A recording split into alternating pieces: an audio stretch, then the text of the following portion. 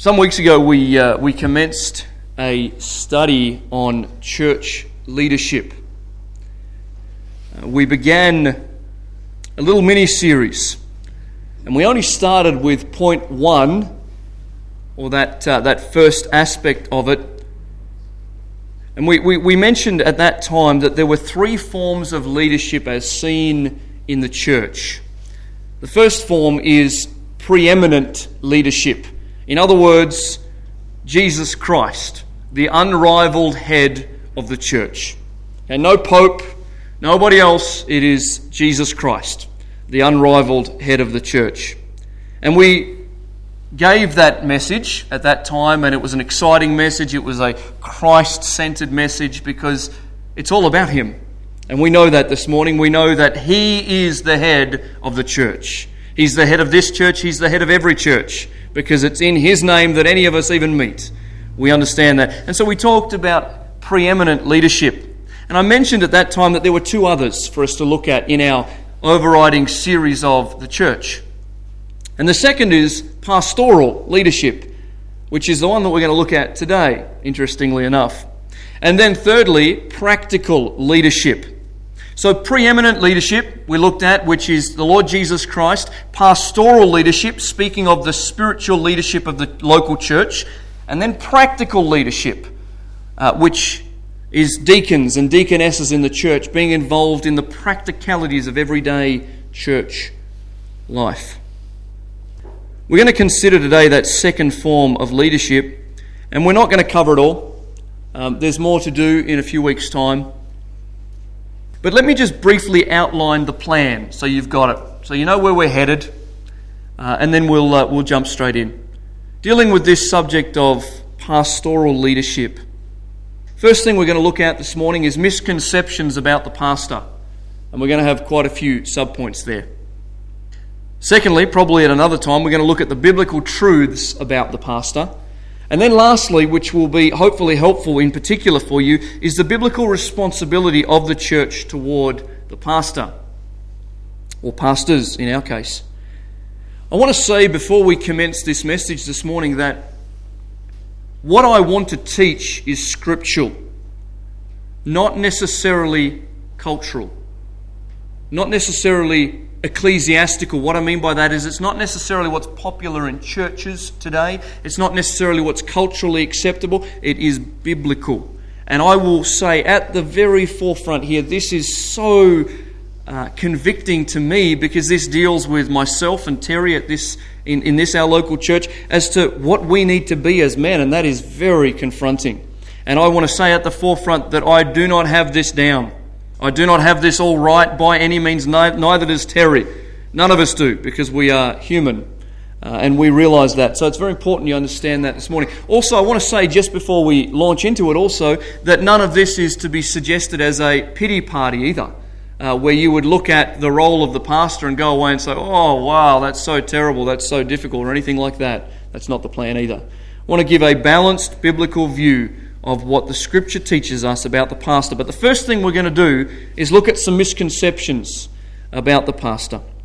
Father, this morning, in just the few moments that I have with this, our church, with just a short amount of time, limited strength in my body, I pray that you'd use it, that it would be encouraging, that it would be a blessing, that it would help us to see the truth in the light of Scripture. Lord, I confess before you and these my people that I do not meet all this criteria all the time, and so often fail, so often, Lord, I don't do what I ought to do.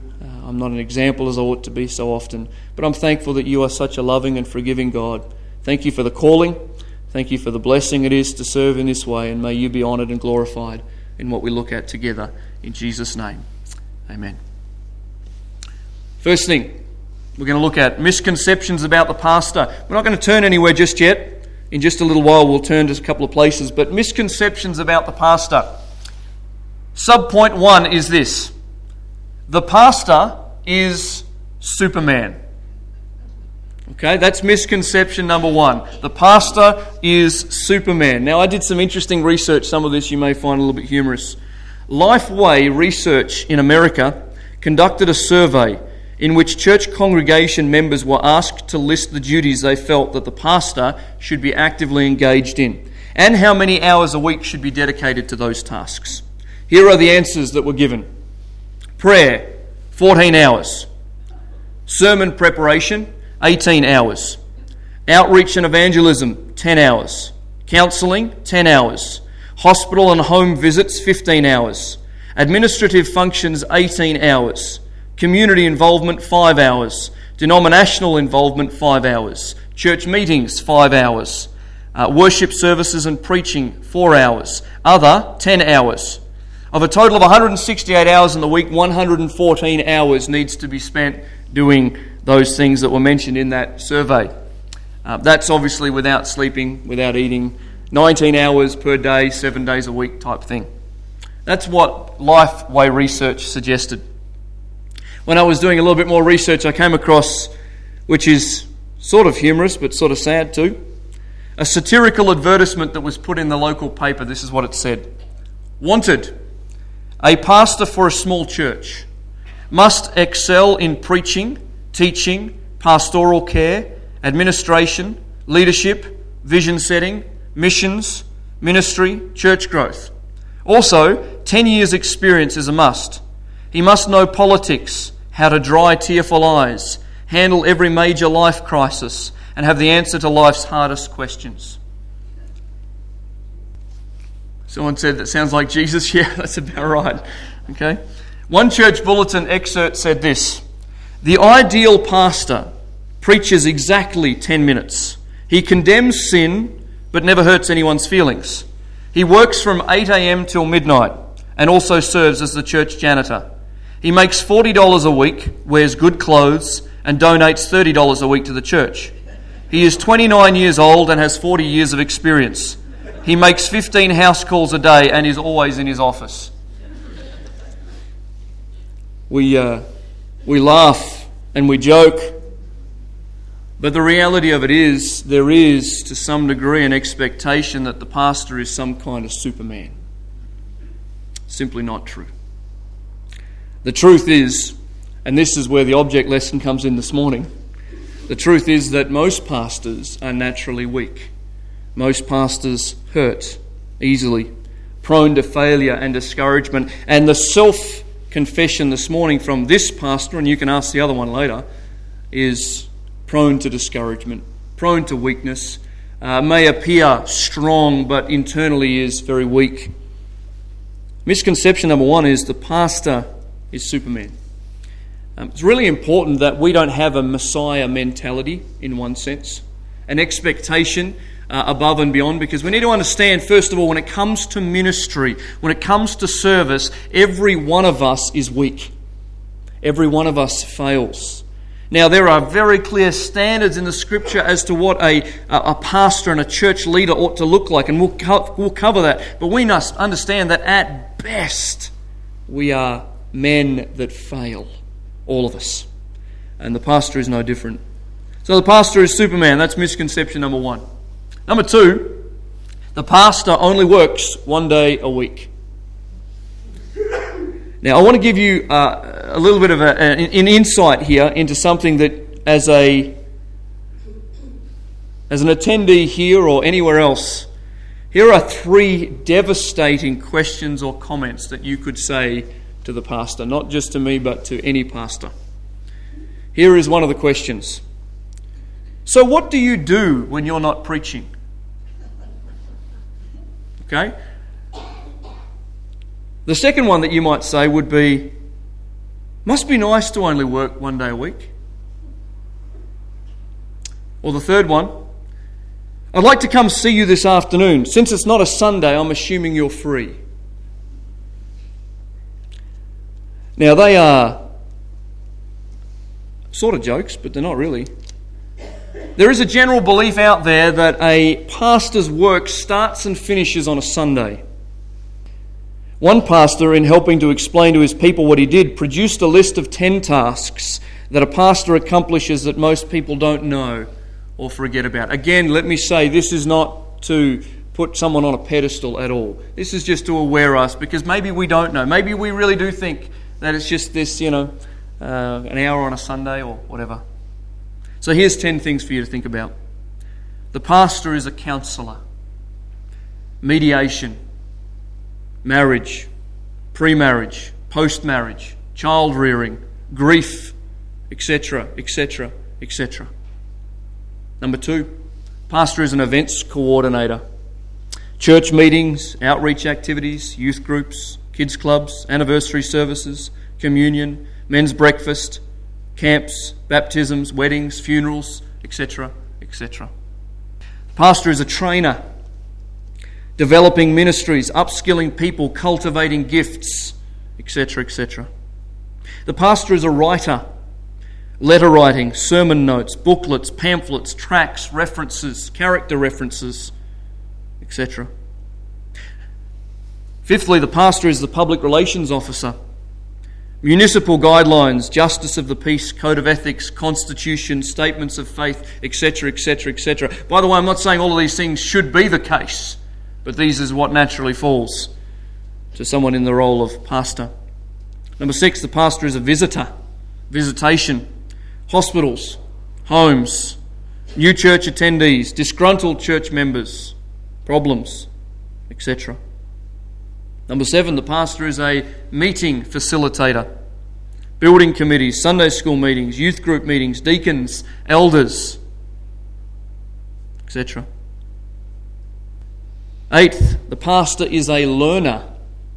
Further studies, short courses, retreats, specific subject development. When you come to study something in particular, most pastors don't know it like that. They study it. Number 9, the pastor is a visionary. Goal setting, planning, agendas. Where are we going to be in 5 years, etc. Number 10, the pastor is a chair stacker and unpacker.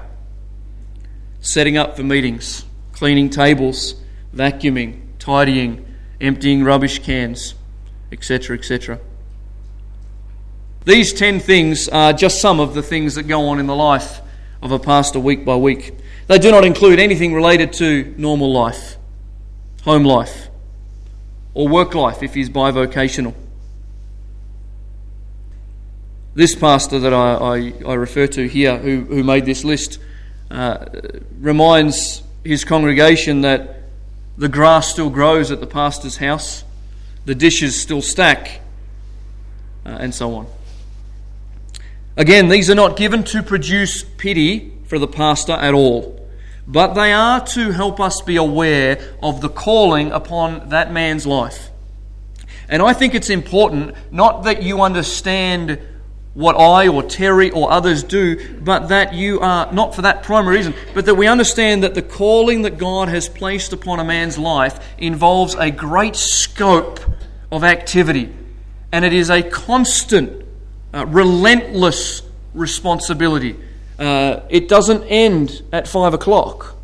It doesn't start at 9 a.m. It can be all night. I can't count how many times there have been hospital trips to Melbourne over the last 5 years that I've been here. Countless times. Those things are the part of the calling, and it needs to be understood by the church so that they can pray effectively, they can support effectively, and so on. The pastor only works 1 day a week is a misconception. Thirdly, the pastor never has problems in his private life. Contrary to the expectation of some, the pastor is still human and has problems. His problems are the same as yours. Now, I know that you probably think that Jessica and I have the perfect marriage. Perfect marriage. Nothing ever goes wrong. But there are family problems in the life of a pastor. And bear in mind, the Scripture makes it very clear about family, and we need to be very conscious of that. You need to be consciously looking at my family. Family problems. Now, I'm wearing a nice pair of new shoes today. But you know what? Pastors have financial problems, just like everybody else. One of my biggest ones, thirdly here, is balance and discipline problems. Last year I lost a heap of weight and somehow it found me again this year. There's a need for balance. There's a need for discipline in the life of the pastor, and that's just another added aspect of the life that we all live. Personal character problems and flaws. I look at myself in the mirror sometimes and I literally say to myself, you are so flawed. The people at church have no idea who you are. And for the most part, we probably don't know the dark recesses of my own heart because it's sinful.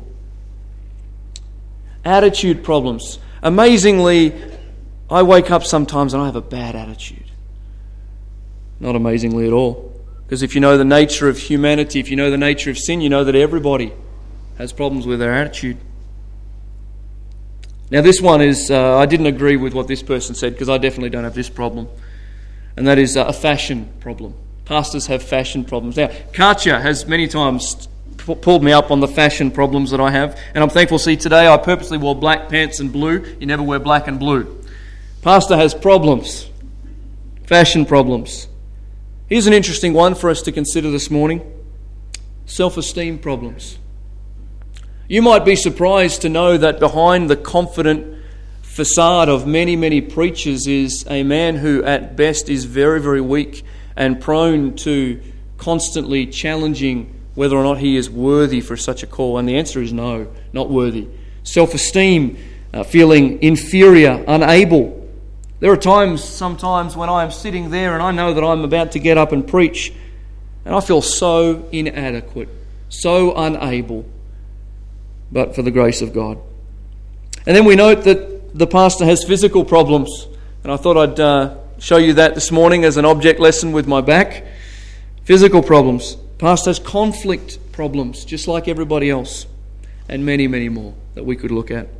And so it's important that as we begin this little study about church leadership, I don't want there to be misconceptions, because I don't want people to put the pastor on a pedestal.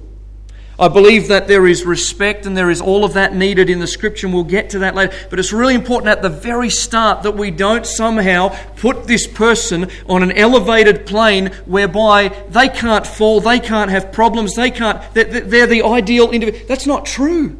That's not true. In fact, when you look at God's calling over the years in the Scripture and since then of people, you find that God calls weak, pathetic men to serve Him so that He might demonstrate His power through that.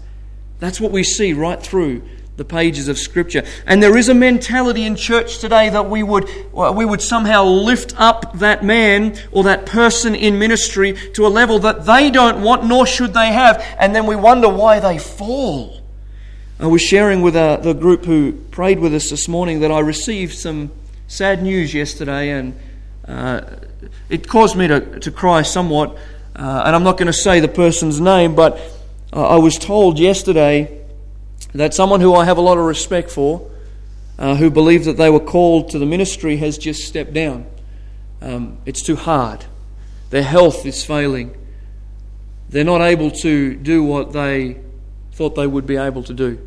And on the day that they were to be voted in as the official pastor, they withdrew their pastoral candidacy because they'd been operating in that role for a little while and they just couldn't do it.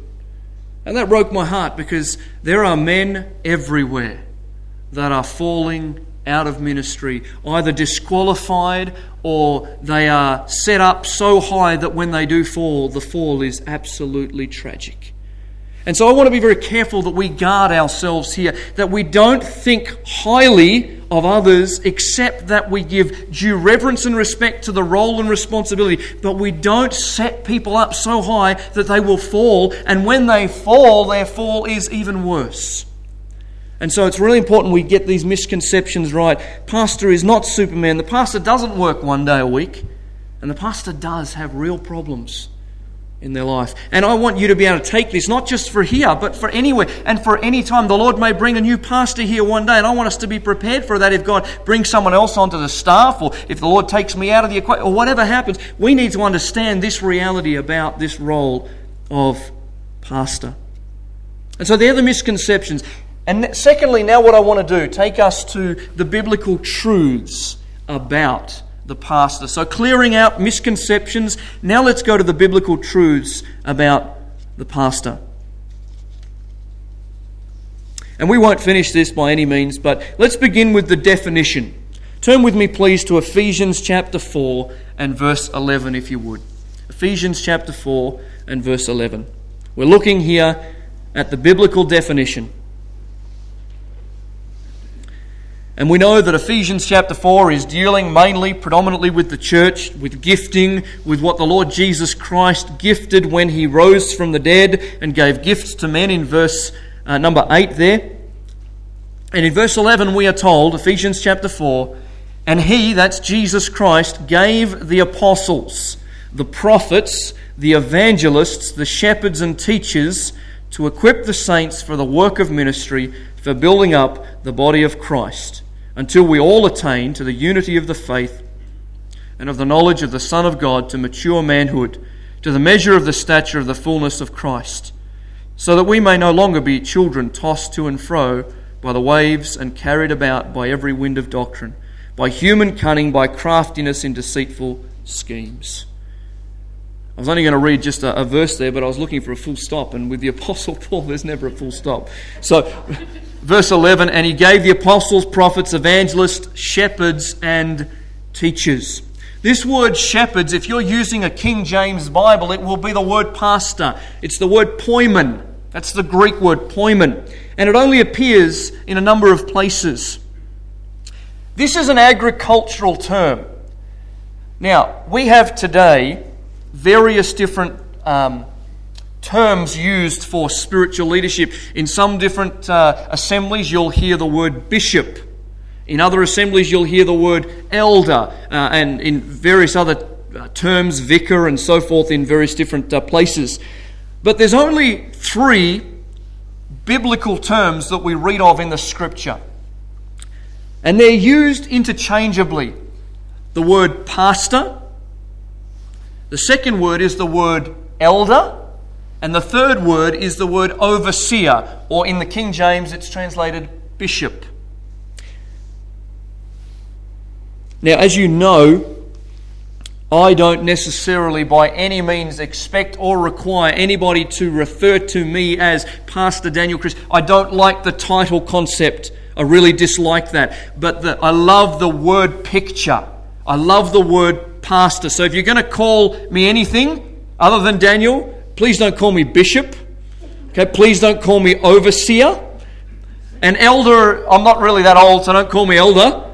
Pastor is a wonderful word. Its agricultural meaning demonstrates precisely what I want to be as one of the leaders in this church. See, the word pastor speaks of shepherding. It's the picture of nurturing. It's the picture of loving and care and compassion and concern. It's protecting. And it's correcting at times. It's a beautiful word, the word pastor, agricultural in its origin. But the second word, which is elder, which is the word presbyteros, that's where we get the word Presbyterian from. Presbyteros.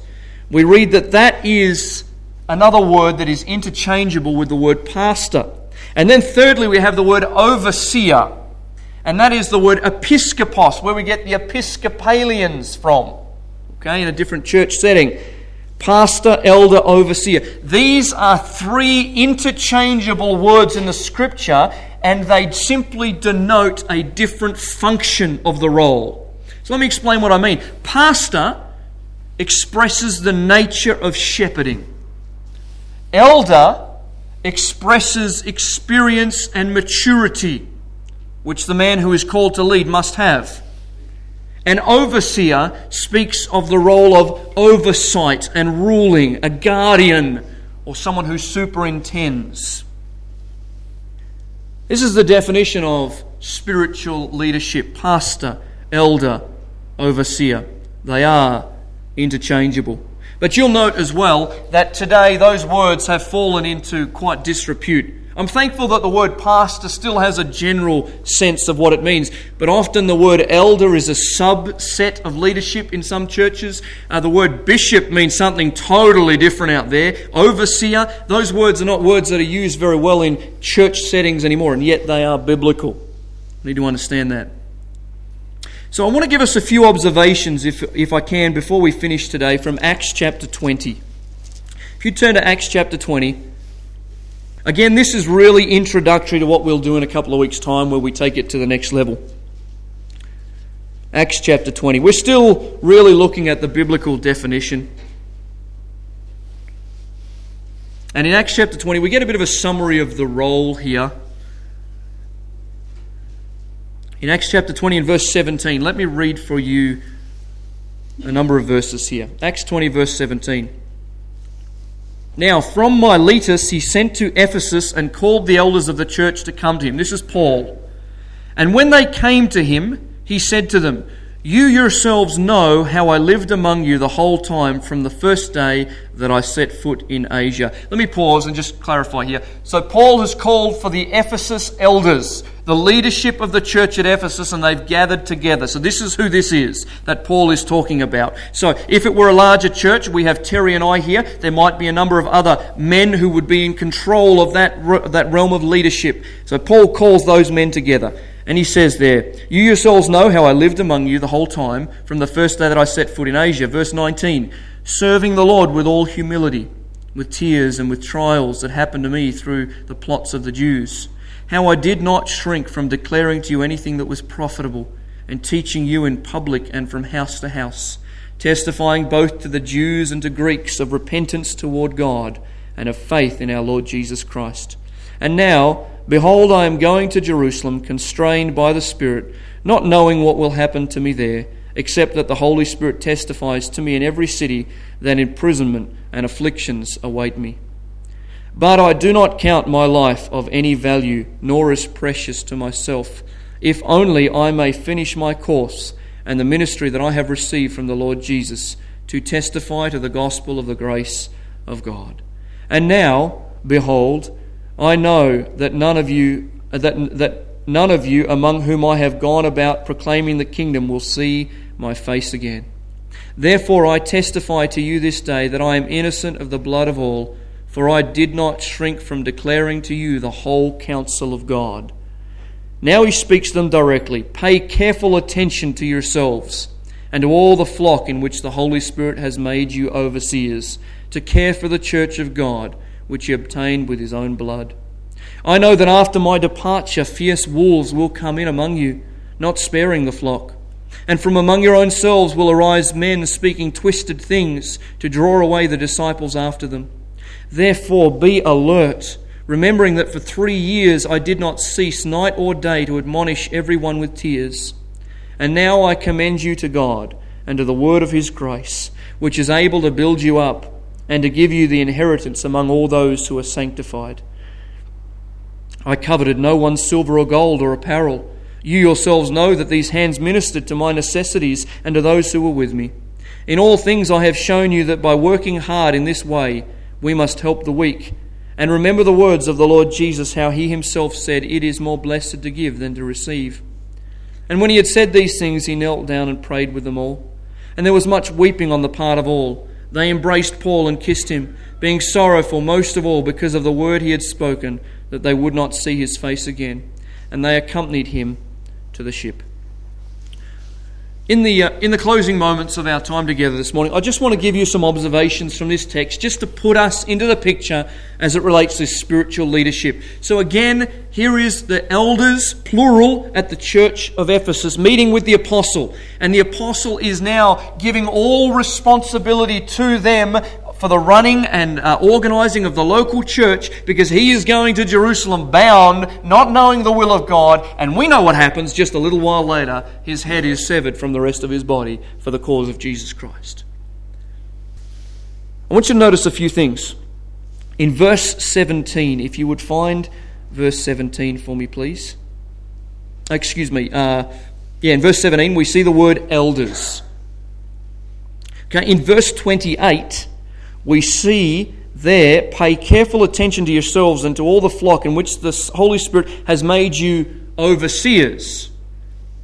Then he says, "to care for the church. Here is what happens here, just so we're clear. We have these three words used in this particular passage. It begins with the elders, plural, and then he says the overseers there in verse 28, and then the words care for in verse 28 is the word poimen, pastor.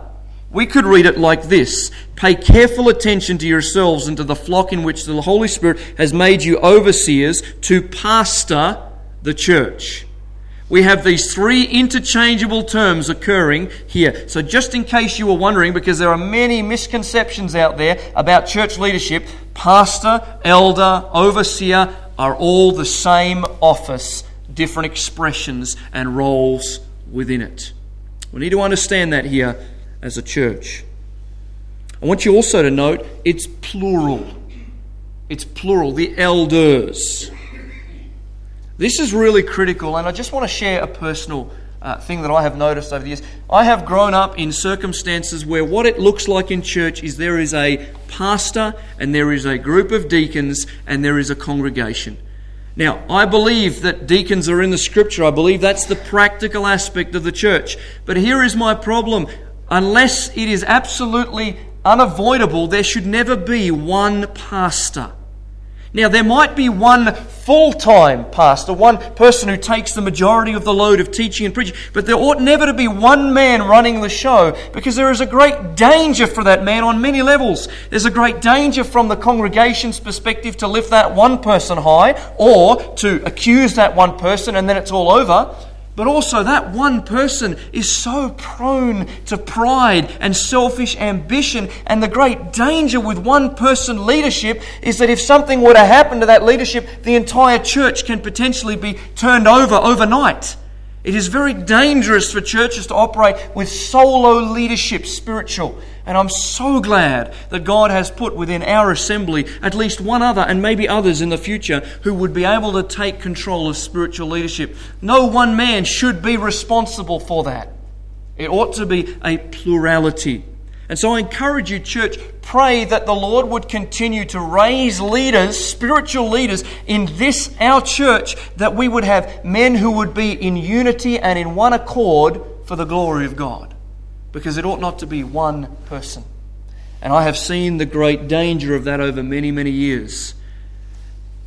And if the Lord sovereignly takes that man out of the equation, what normally happens is the church folds. And that's devastating. That's not the plan that God has. So notice the plurality of spiritual leadership. In verse 27, these are just some observations. The spiritual leader declares the whole counsel of God. In verse 27, Paul says, I did not shrink from declaring to you the whole counsel of God. We do not want to be under the spiritual leadership of someone who is afraid to touch certain areas of the Scripture. Now, there are many, many places, and I hope this is not me at all. I don't believe it's me, I don't believe it's Terry, but there are places where you can go where the leader will not talk about this. Even though it's hard, even though it's difficult, even though it might cause some upsets in people and so on, we need to preach the whole counsel of God. That's the responsibility of the preacher, of the pastor, to share the whole panoramic view of Scripture. And one of the reasons why I commenced going through books of the Bible, and we've taken a pause from that for a little while, but we'll return there, is because you have no choice but to cover every topic in the book. So when you get to the difficult ones, you can't just go, well, you know what? We're just going to skip over that and we'll come back to that another. We need to go through it systematically. Paul says, I wasn't afraid. I didn't shrink back from preaching the whole counsel of God. And we want the whole counsel of God, don't we? We want God's perspective on the whole situation. We don't want little bits here and there. We want all of it. We want to see it clearly. And that's what Paul says. I want you to see in verse 28, pay careful attention to yourselves and to all the flock in which the Holy Spirit has made you overseers. I want you to note here that the pastor, the elder, the overseer is called by the Holy Spirit. This is not something that needs to be taken lightly. I appreciate what Dr. Martin Lloyd-Jones used to say. He says, if God has called you to pastor. Do not stoop to be the king. You know what that says? The greatest calling in all the world is to pastor. That is the greatest calling in all the world. The Bible makes that clear. Don't underestimate this call. Don't think that there's something greater out there. There isn't. But also, don't jump into it if you're not called. See, Spurgeon, the so-called prince of preachers, would say this: if God will let you do anything else other than pastor, do it. Because you know what the problem is? We have people who are not called to pastor operating as pastors, and then we have people who are sitting in pews who God has called to pastor who won't do it. Both is a great tragedy. We don't want the wrong people pastoring. That's devastating for the church. But we want the right people to stand up and do it. And so you're not going to hear me often say, I want to do a big invitation or altar call. Everybody who believes God's called them to full-time service, come walk down there.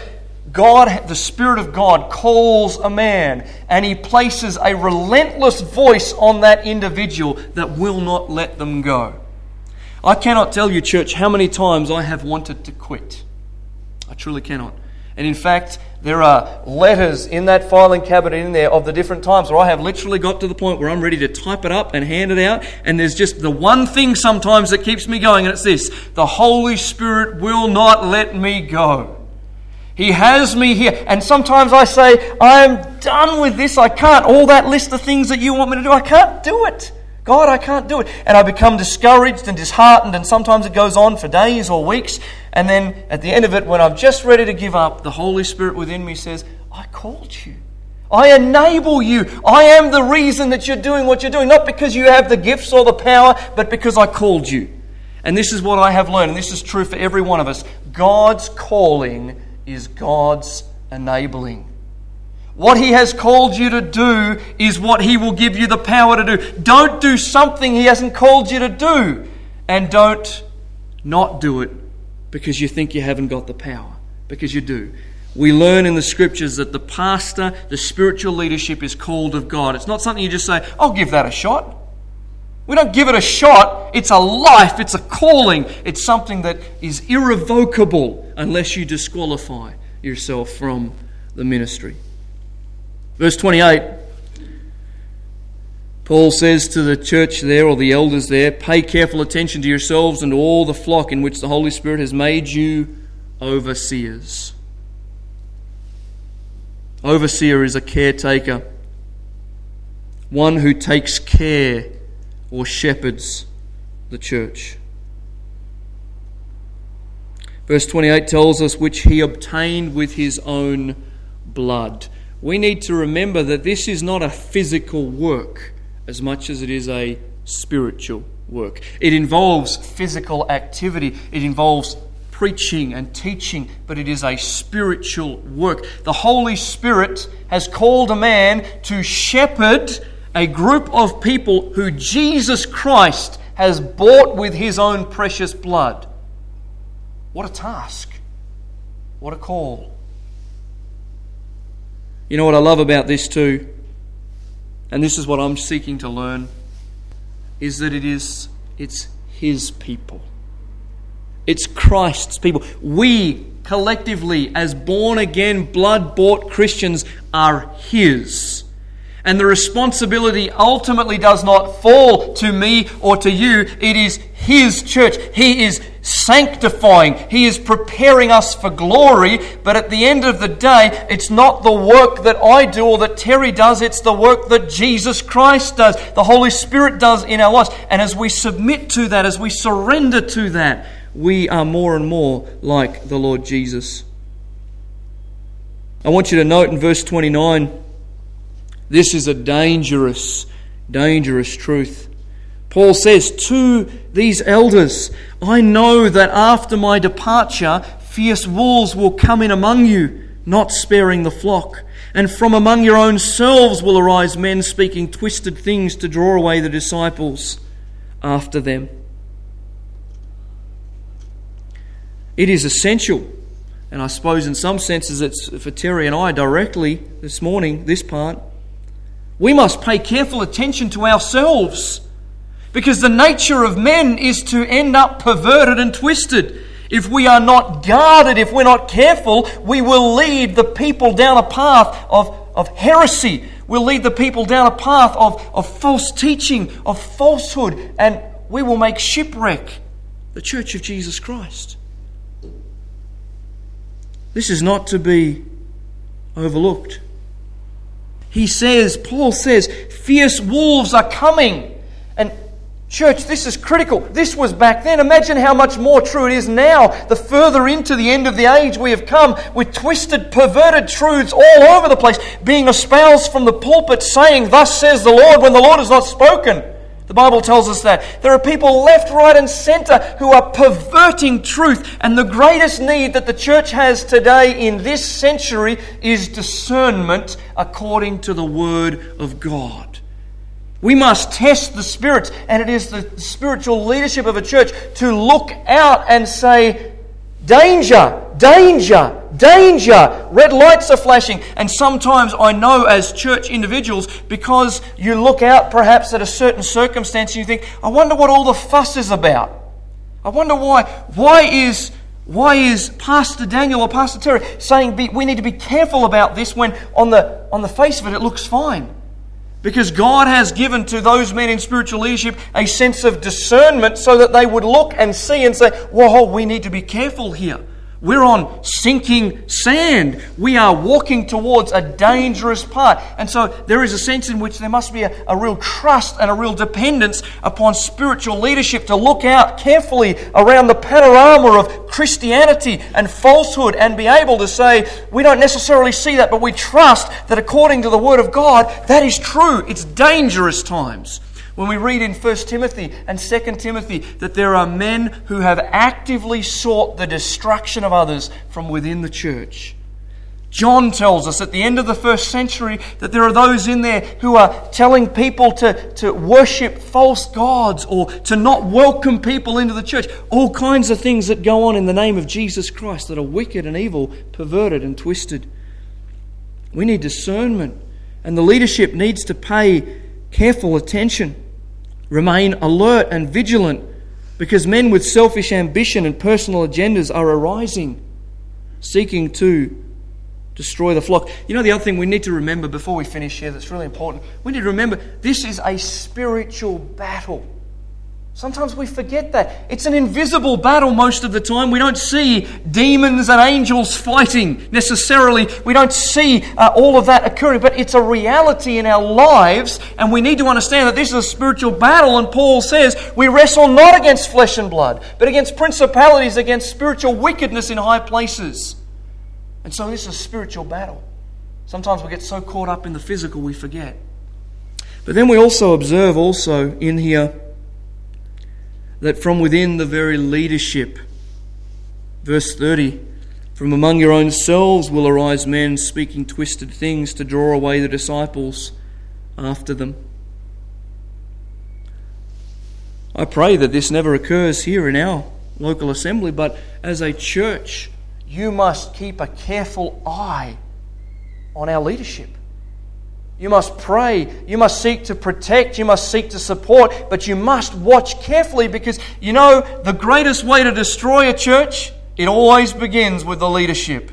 It always begins there, because if Satan can do a work in the leadership of a church, the church will potentially be destroyed.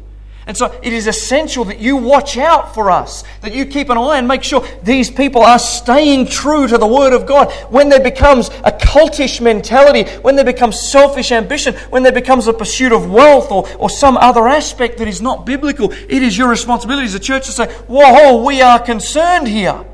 We're not just going to go along with this. We can't. Absolutely essential, because Paul says that even from the church at Ephesus, their leadership, there are going to be men who come up twisted things to draw the disciples away after them. Verse 32, Paul says, and now I commend you to God and to the word of His grace. We note here that the spiritual leaders must rely upon the word. And that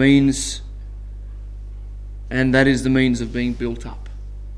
Absolutely essential that spiritual leadership actively engaged in the Word. That's what Paul commends them to God and to the Word of His grace.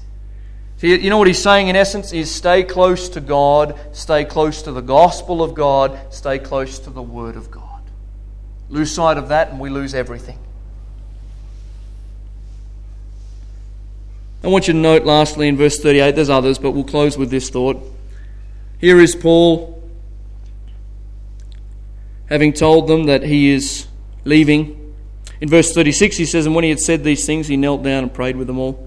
There was much weeping on the part of all. Can you imagine that scene? Here is the Apostle Paul. He spent a number of years praying and weeping and working and teaching and training and all of that for many hours and hours. And knowing the Apostle Paul, this wasn't just, hey, we'll meet on a Sunday for 2 hours.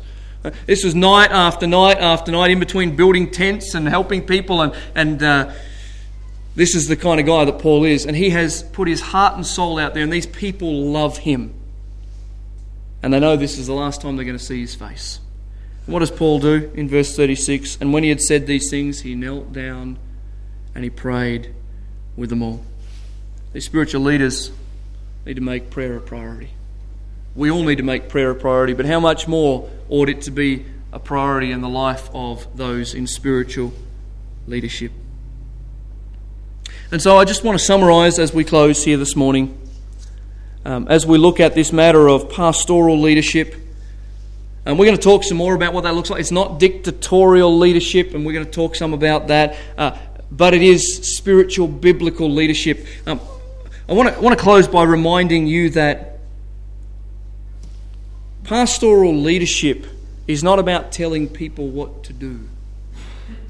Pastoral leadership is shepherding and nurturing. There is a discipline aspect to it, and I'm thankful we have not had to do that here yet. I'm sure it will happen. But it is always according to the Word. And it is always with the supreme motive of love. That's what it ought to be. It isn't always, but it ought to be. And so, when we talk about spiritual leadership, we need to understand that our natural tendency as human beings, all of us, is that we don't like having to submit. In any sense, we don't like. That is the opposite of what we want. Our sin nature, our natural desire is to kick against the pricks. It's to kick against anything that is over us or supreme or whatever. We don't like, the atheists hate God because he has to submit to God if he's really there. And we're the same as Christians. If we're not walking with the Lord, we don't want to submit to God because that puts us under. We don't want to submit to leadership because that puts us under. All of us. But we need to understand every one of us is under God. Every one of us. And submission is an absolute reality in the life of a Christian in every sense. But our natural tendency is to say, I don't want to submit. I don't want to be under someone. But in actual fact, spiritual leadership is not to be under a dictatorship. It's to be under a loving leader who nurtures and teaches from the Word and provides truth for our lives as a Christian. And so I want you to just be reminded that as you think through this matter of pastoral leadership in the days and weeks to come, that the pastor is not Superman, that he doesn't work one day a week, that he has problems in his private life. And then the definition that we have looked at there, shepherd, one who cares, one who leads, one who protects and is committed to the flock. And in closing, I want to say this. I believe God has called me, no question whatsoever, to be pastor, which I, by the way, fought against for many years and said, I'll never do that, anything but that. And the Lord changed my heart and did a great work there. But I want to be the very best pastor that I can be. And I want to be sharpened. I want to be honed. And that happens by means of the flock. And so I'm not sorry for difficulties that come along. I am sometimes at the time.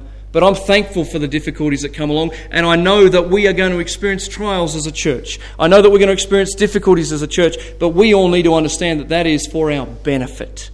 Those are the things that refine us. And so I'm asking you as the flock that God has called Terry and I to, how can we more effectively minister? How can we more effectively show love? How can we more effectively show concern? How can we more effectively build you up that we might, as God has called us to, present you to Christ as a church that is blameless, without spot, as the precious bride that we are supposed to be?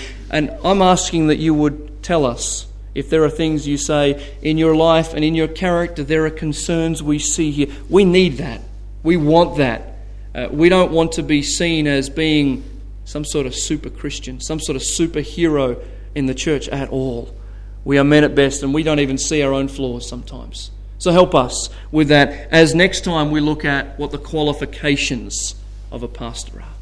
Lord, thank you for this time we've spent in your word. Thank you for the strength to preach, and Lord, for your teaching that we see in the Scriptures. And Lord, if any of that has come across and made sense, I pray that you would help it to, Lord, not cause people to, Lord, be overwhelmed at what the concept of pastoring is or anything like that, but that there would be an understanding, that there would be a prayer, full support, a desire to build one another up as we're called to.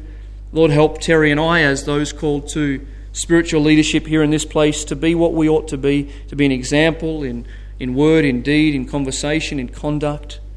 And that if there are things that we can do better, more effectively, that would bear greater fruit in the lives of those you've called us to lead, then Lord, may people be honest and open about that. May we be transparent and approachable.